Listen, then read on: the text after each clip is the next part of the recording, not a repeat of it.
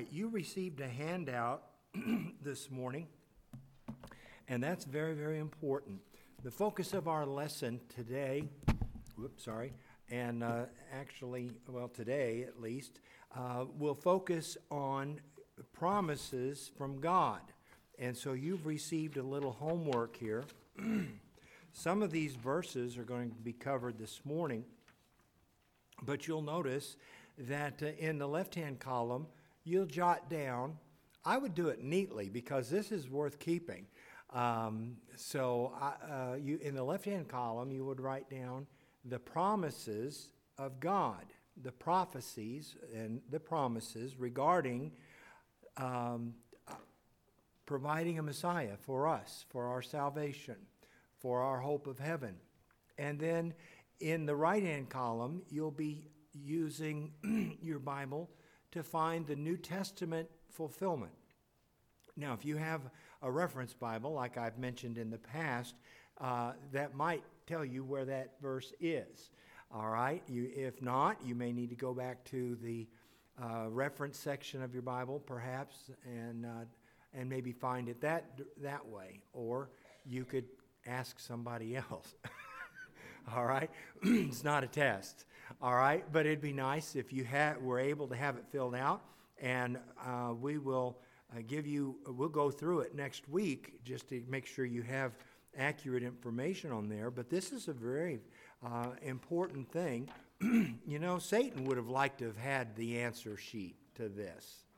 All right? We're going to talk about that in a little bit. But I think that's a great thing.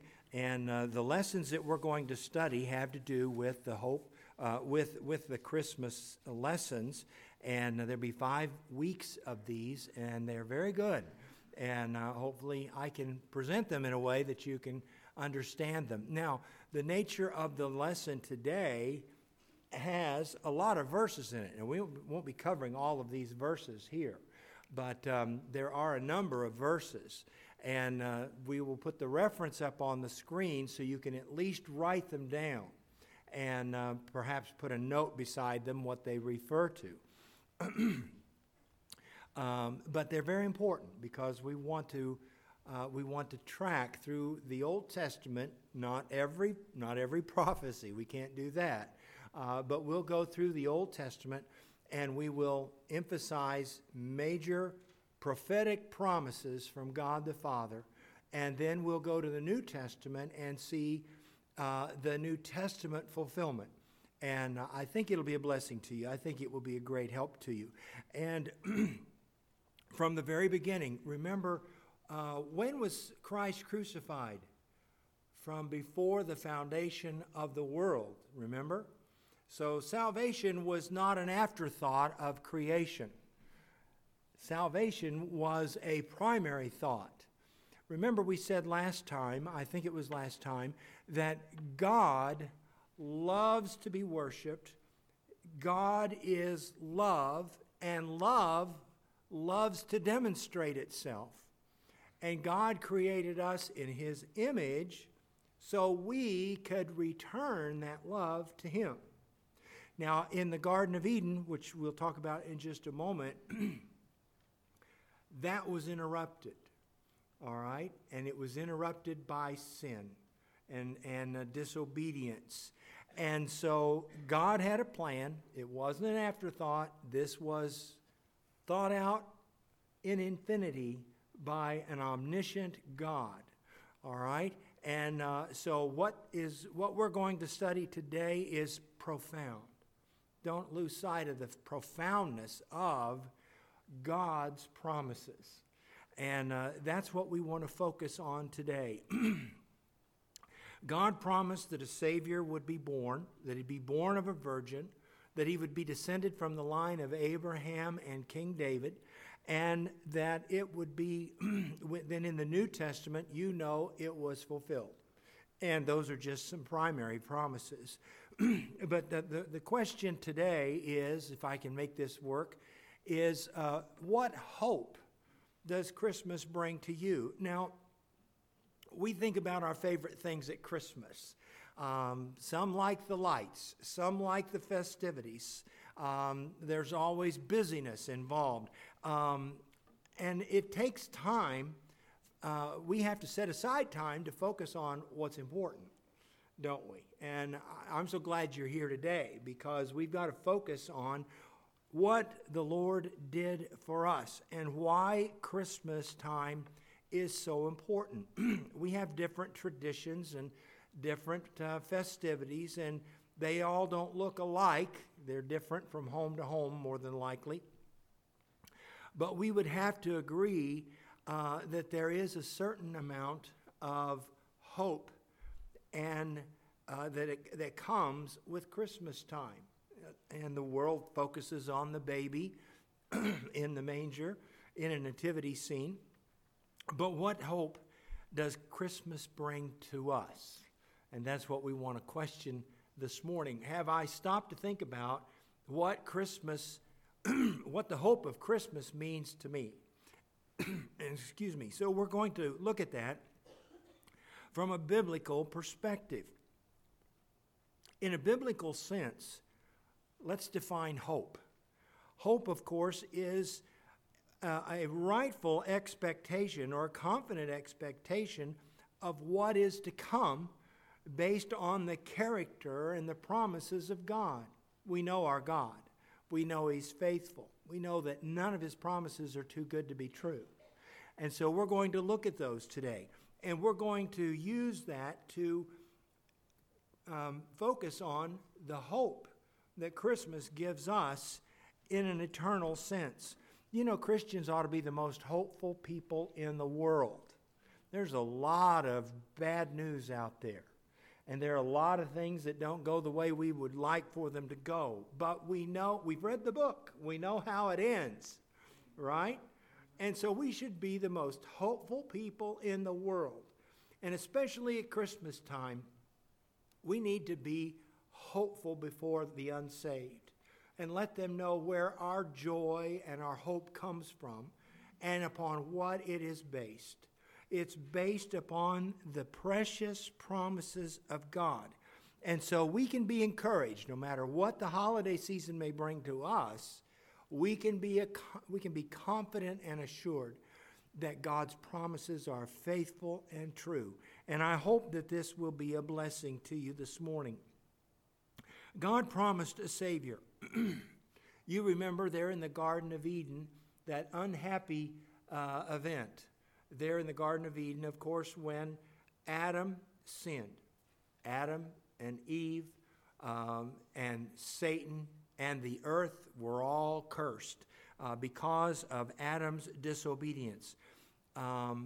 Death was brought into the world for the first time. Nothing had ever died. Never a leaf had changed color. Animals had never died. People had not grown old and died. All right? This was new. Death was new. And I'm sure it was hard for Adam and Eve and even Satan to comprehend the concept of death. What is this? All right? Did it mean anything to Adam? I don't think it meant as much as he realized until after the fact. But our sin separated us from God. And it was a major separation from God. And it could ultimately be an eternal separation from God. And so we're going to go back into the promises of hope and redemption in the Old Testament. A lot of Bible scholars call these prophecies the crimson thread of redemption. And they draw a string or a line from promise to promise. And we're going to find out where the Christmas story begins. Can you think of where the Christmas story would begin? It's going to begin in Genesis chapter 3. All right? We're going to be reading a lot of verses, time permitting. So jot the reference down, if anything. And if you can get there, that's great. Oh, by the way, let me mention. We spend a lot of money to bring wireless internet in here. We have an access point in here. We never told you the password. Would you like to have it? might be good. It just occurred to me this week. I thought, oh my goodness, we've never said anything about it. Well, you may have been able to find the Xfinity connection if some of you are using that, but that's not coming from in here. It's coming from the other building, so your signal is probably pretty weak. But the address, if you can scan for your wireless connection in here, it's guest LCS Networks A1. A1 stands for auditorium. That's the access point in the auditorium. So it's guest, if you find it, if you scan for it, it's guest LCS Networks A1. And the password, and if you share it with anybody, I'm going to have to, I don't know what I'll do. No, you're welcome to share it.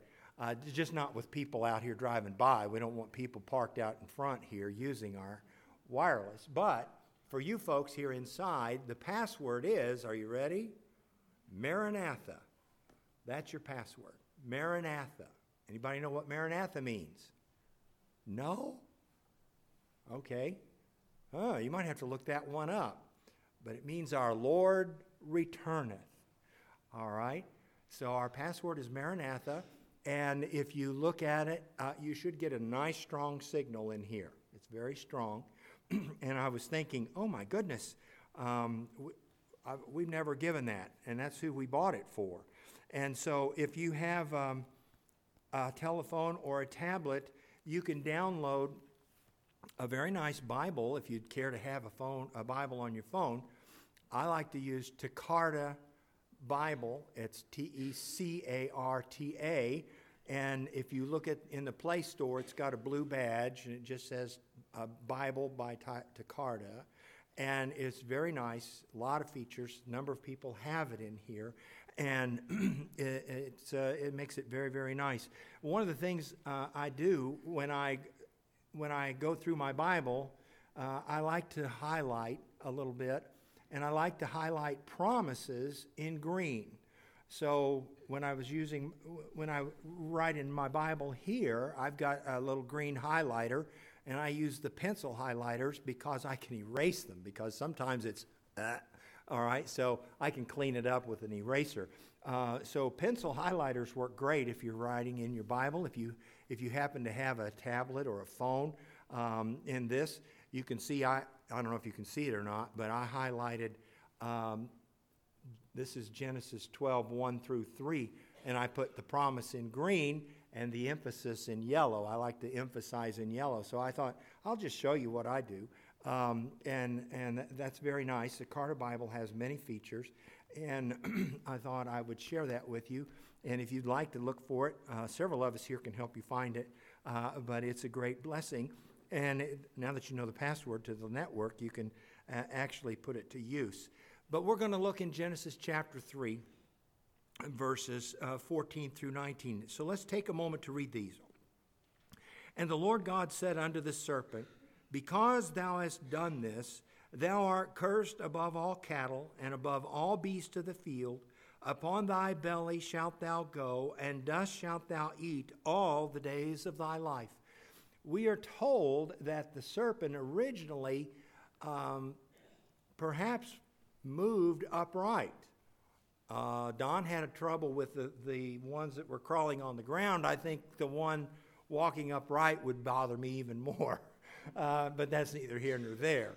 But the result of the curse, of course, was that he would go about on his belly, and he would eat the dust of the earth all the days of his life. All right? And I will put enmity between thee and the woman, and between thy seed and her seed. It shall bruise thy head, and thou shalt bruise his heel. Unto the woman he said, I will greatly multiply thy sorrow and thy conception. And in thy conception, in sorrow, thou shalt bring forth children, and thy desire shall be to thy husband, and he shall rule over thee. And unto Adam he said, Because thou hast hearkened unto the voice of thy wife, and hast eaten of the tree of which I commanded thee, saying, Thou shalt not eat of it. Cursed is the ground for thy sake. In sorrow shalt thou eat of it all the days of thy life. Thorns and thistles shall it bring forth to thee, and thou shalt eat the herb of the field. In the sweat of thy face shalt thou eat bread, till thou return to the ground, for out of it wast thou taken, for dust thou art, and from dust thou shalt return. So what is this verse saying? Well, God is placing a curse on the serpent, on Eve, on Adam, and all of creation because of their sin. Adam's going to struggle in his work, and he's going to die and return to the dust. Eve, of course, is going to experience pain in childbirth and struggle to submit to her husband. The serpent is going to be cursed above all beasts and will slither on his belly in the dust. But something was different. If you can look back at Genesis 3, verse 14, verse 14 is addressing the serpent. But who is addressed in verse 15? Whoa, Satan himself. Satan himself is addressed. And the Bible says that to Satan, God said, I will put enmity between thee and the woman. That's between her and between thy seed and her seed. And it shall bruise thy head, and thou shalt bruise his heel. God turns his attention. And how is Satan cursed? Satan is cursed because he's going to be a war with the seed of the woman and her offspring, and he will ultimately be defeated. Did Satan believe God's word? Yes, he did. He took great note of what this meant. You know, he was familiar with God prior to creation, and he believed God. He believed him so much that he tried to follow the seed of the woman. All right? But God frustrated him over and over and over through history, and we don't have time in the scope of our lesson today to do that. But if you would keep that in the back of your mind, how God reveals things a little bit at a time to give him a little more information of who this promised one is, and he's going to try to destroy him. And stop that promise from taking place. And he wasn't successful. I'm sure you know that already. So what does this passage have to do with Christmas? Well, in Genesis 3:15, we have the first time that the Savior is promised. That's the first time the Savior is promised. And so right there is the hope of Christmas. And we're going to fill out our outline just a little bit, time permitting, as we can. So there is hope because a Messiah will come, a Savior will come, who will restore the relationship that was lost with God, and Satan will be defeated. And again, Adam had not encountered Satan before. This now he knows he's not the best one to trust. And so we have the first foreshadowing of the gospel in Genesis 3:15. And so we're going to quickly trace this promise through the patriarchs. And we're going to quickly look at these verses. If you want to jot them down, I think you can look at them again later. But what did God promise Abraham? And our first verses are from Genesis chapter 12, verses 1 through 3. It's often called the Abrahamic covenant. Our God is a covenant-making God. All right? And this is the first covenant of Scripture, and it's with Abraham, and it was a promise. God chose Abraham, a man of faith, to be the father of a great nation and have a special descendant who would bless all families of the earth. All right? And so Genesis chapter 12, verses 1 through 3, we'll read that quickly.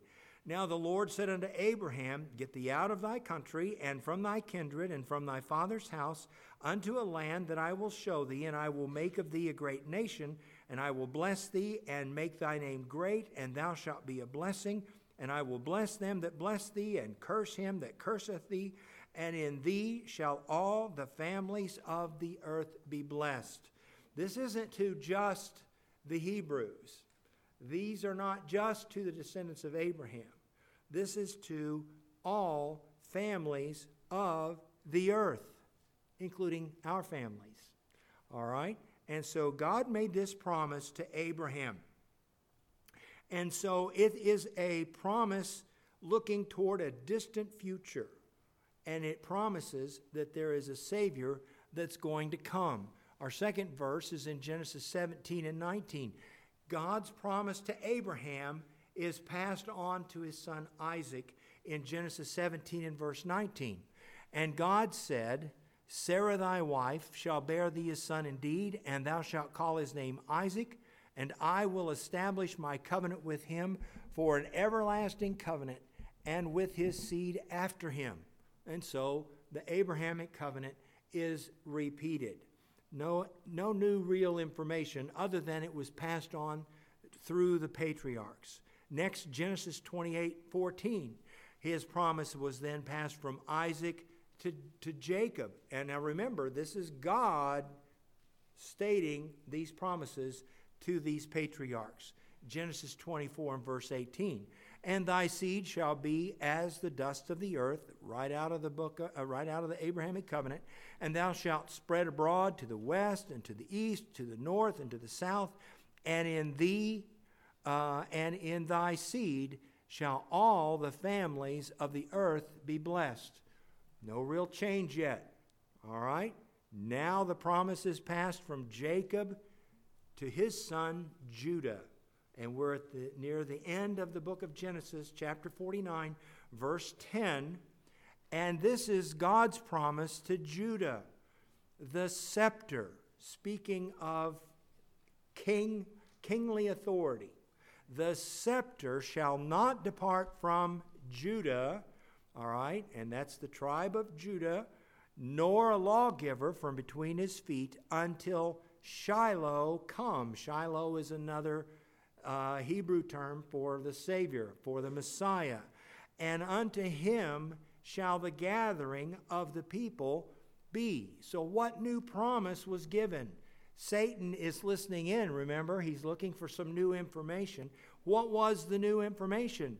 The new information was that an eternal king would come from the tribe of Judah. That's important. Satan's jotting that down, isn't he? All right. Well, in the first book of the Bible, we've looked at 5 clear promises of a Savior, of a Messiah. Mankind is fallen. All of creation is cursed.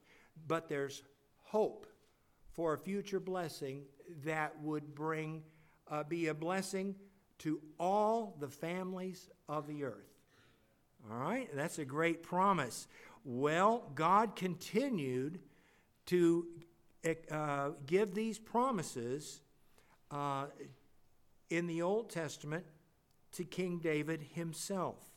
2 Samuel chapter 7, verses 12 and 13. And to David, God says, And when thy days be fulfilled, and thou shalt sleep with thy fathers, I will set up thy seed after thee, which shall proceed out of thy bowels, and I will establish his kingdom, and he shall build an house for my name. Who was that?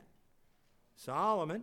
And I will establish the throne of his kingdom forever. In other words, at which I don't want to spill the beans just yet, but yes, this eternal king is going to sit on the throne of David. All right, it's going to come from the lineage of David. Satan has more information. Do you recall all the trouble that David had in his family, particularly among his sons? Satan was trying to stop it.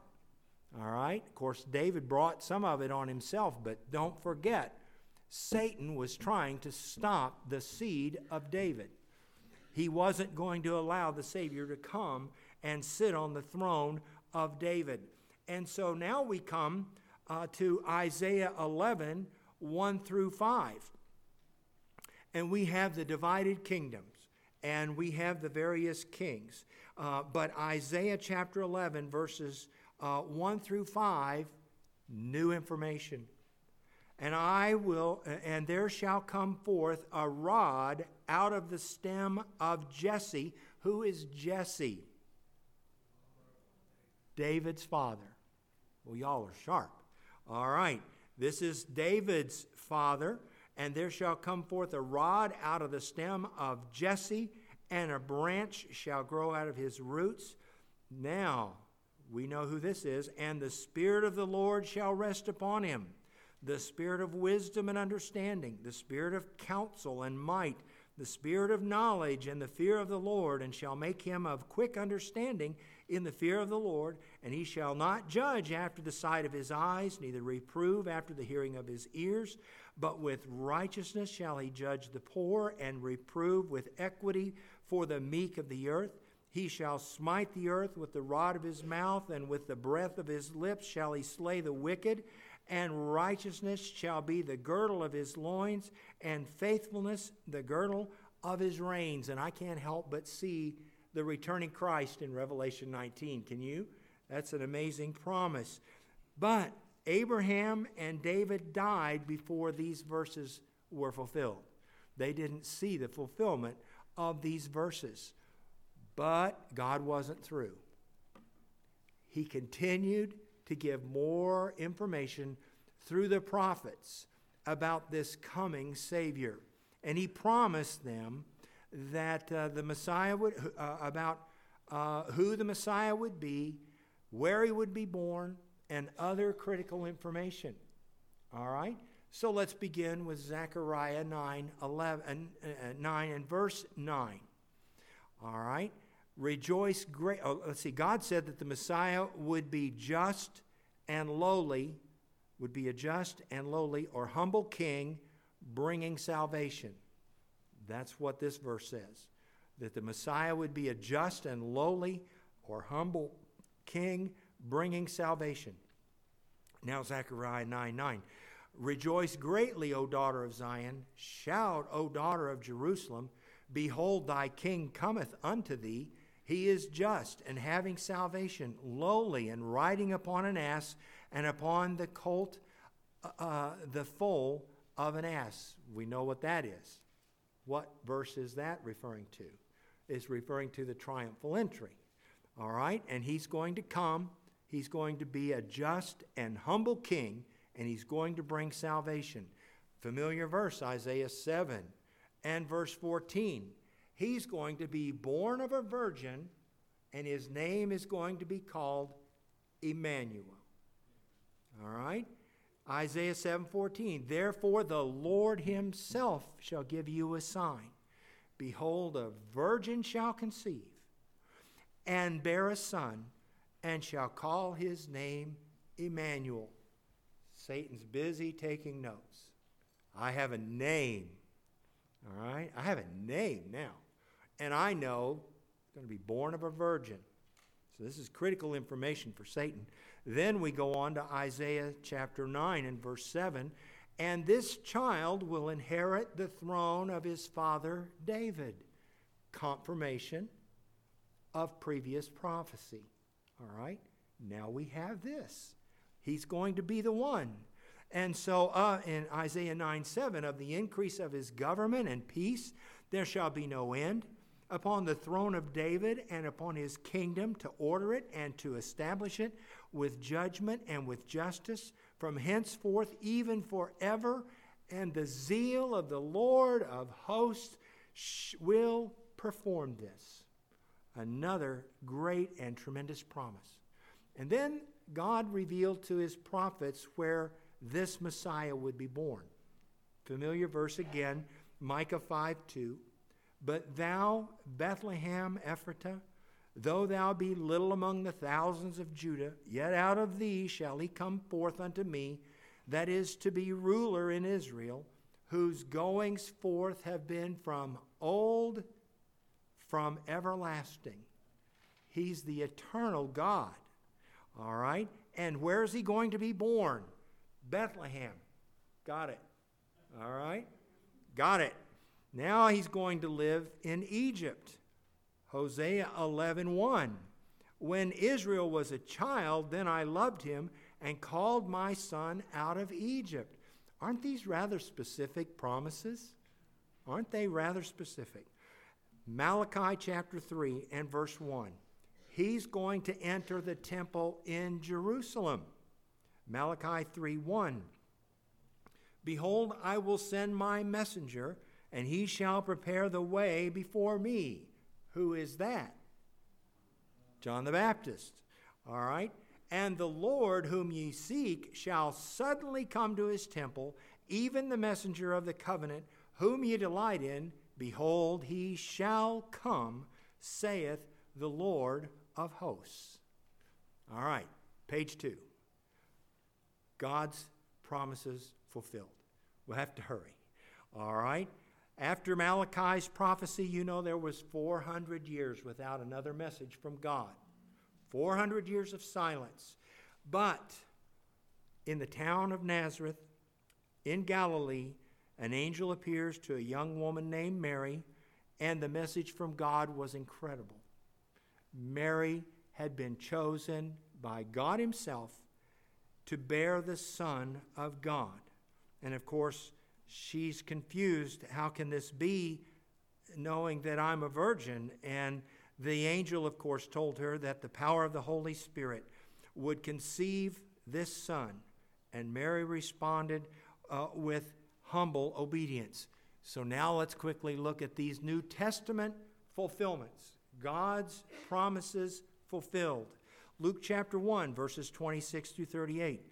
And in the 6th month, the angel Gabriel was sent from God unto a city of Galilee named Nazareth, to a virgin espoused to a man whose name was Joseph, who was also of the house of David. Mary was of the house of David. Joseph also from the house of David, but that did not come into the fulfillment of the prophecy because she was a virgin. All right? And the virgin's name was Mary. And the angel came in unto her and said, Hail, thou that art highly favored, the Lord is with thee. Blessed art thou among women. And when she saw him, she was troubled at his saying, and cast in her mind what manner of salutation this should be. And the angel said unto her, Fear not, Mary, for thou hast found favor with God. And behold, thou shalt conceive in thy womb, and bring forth a son, and shalt call his name Jesus. And he shall be great, and he shall be called the Son of the Highest. And the Lord God shall give unto him what?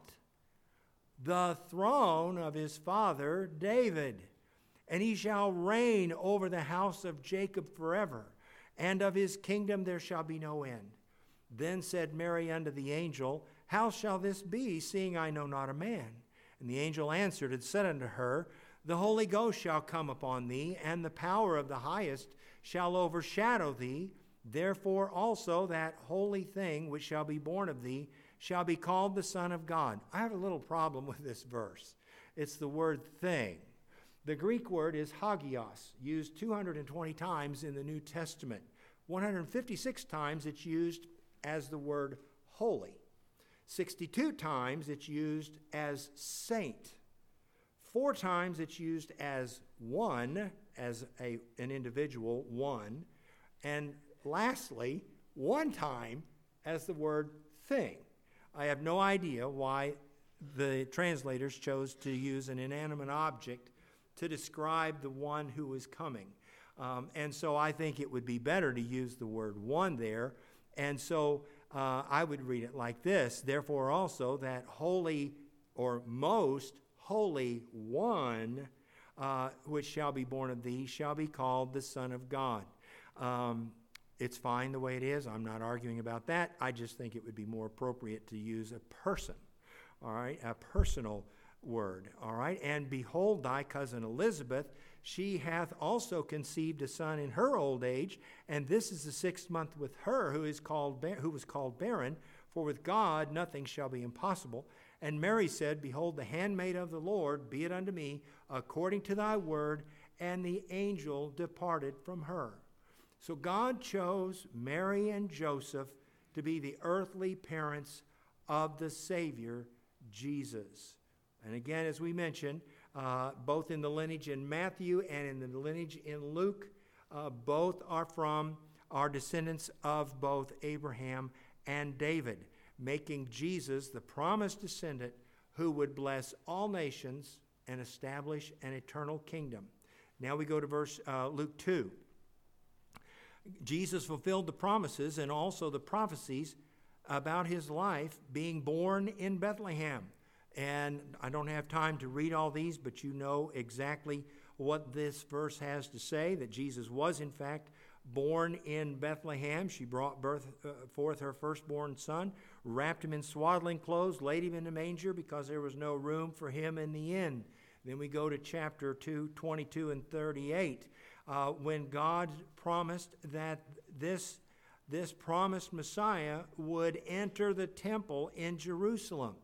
And in this is a rather lengthy passage, but this is where he is recognized by Simeon. And in verse 27, it says that Simeon was brought into the temple by the Spirit. All right? And he immediately recognized that Jesus was the promised Messiah, and he makes some pronouncements himself.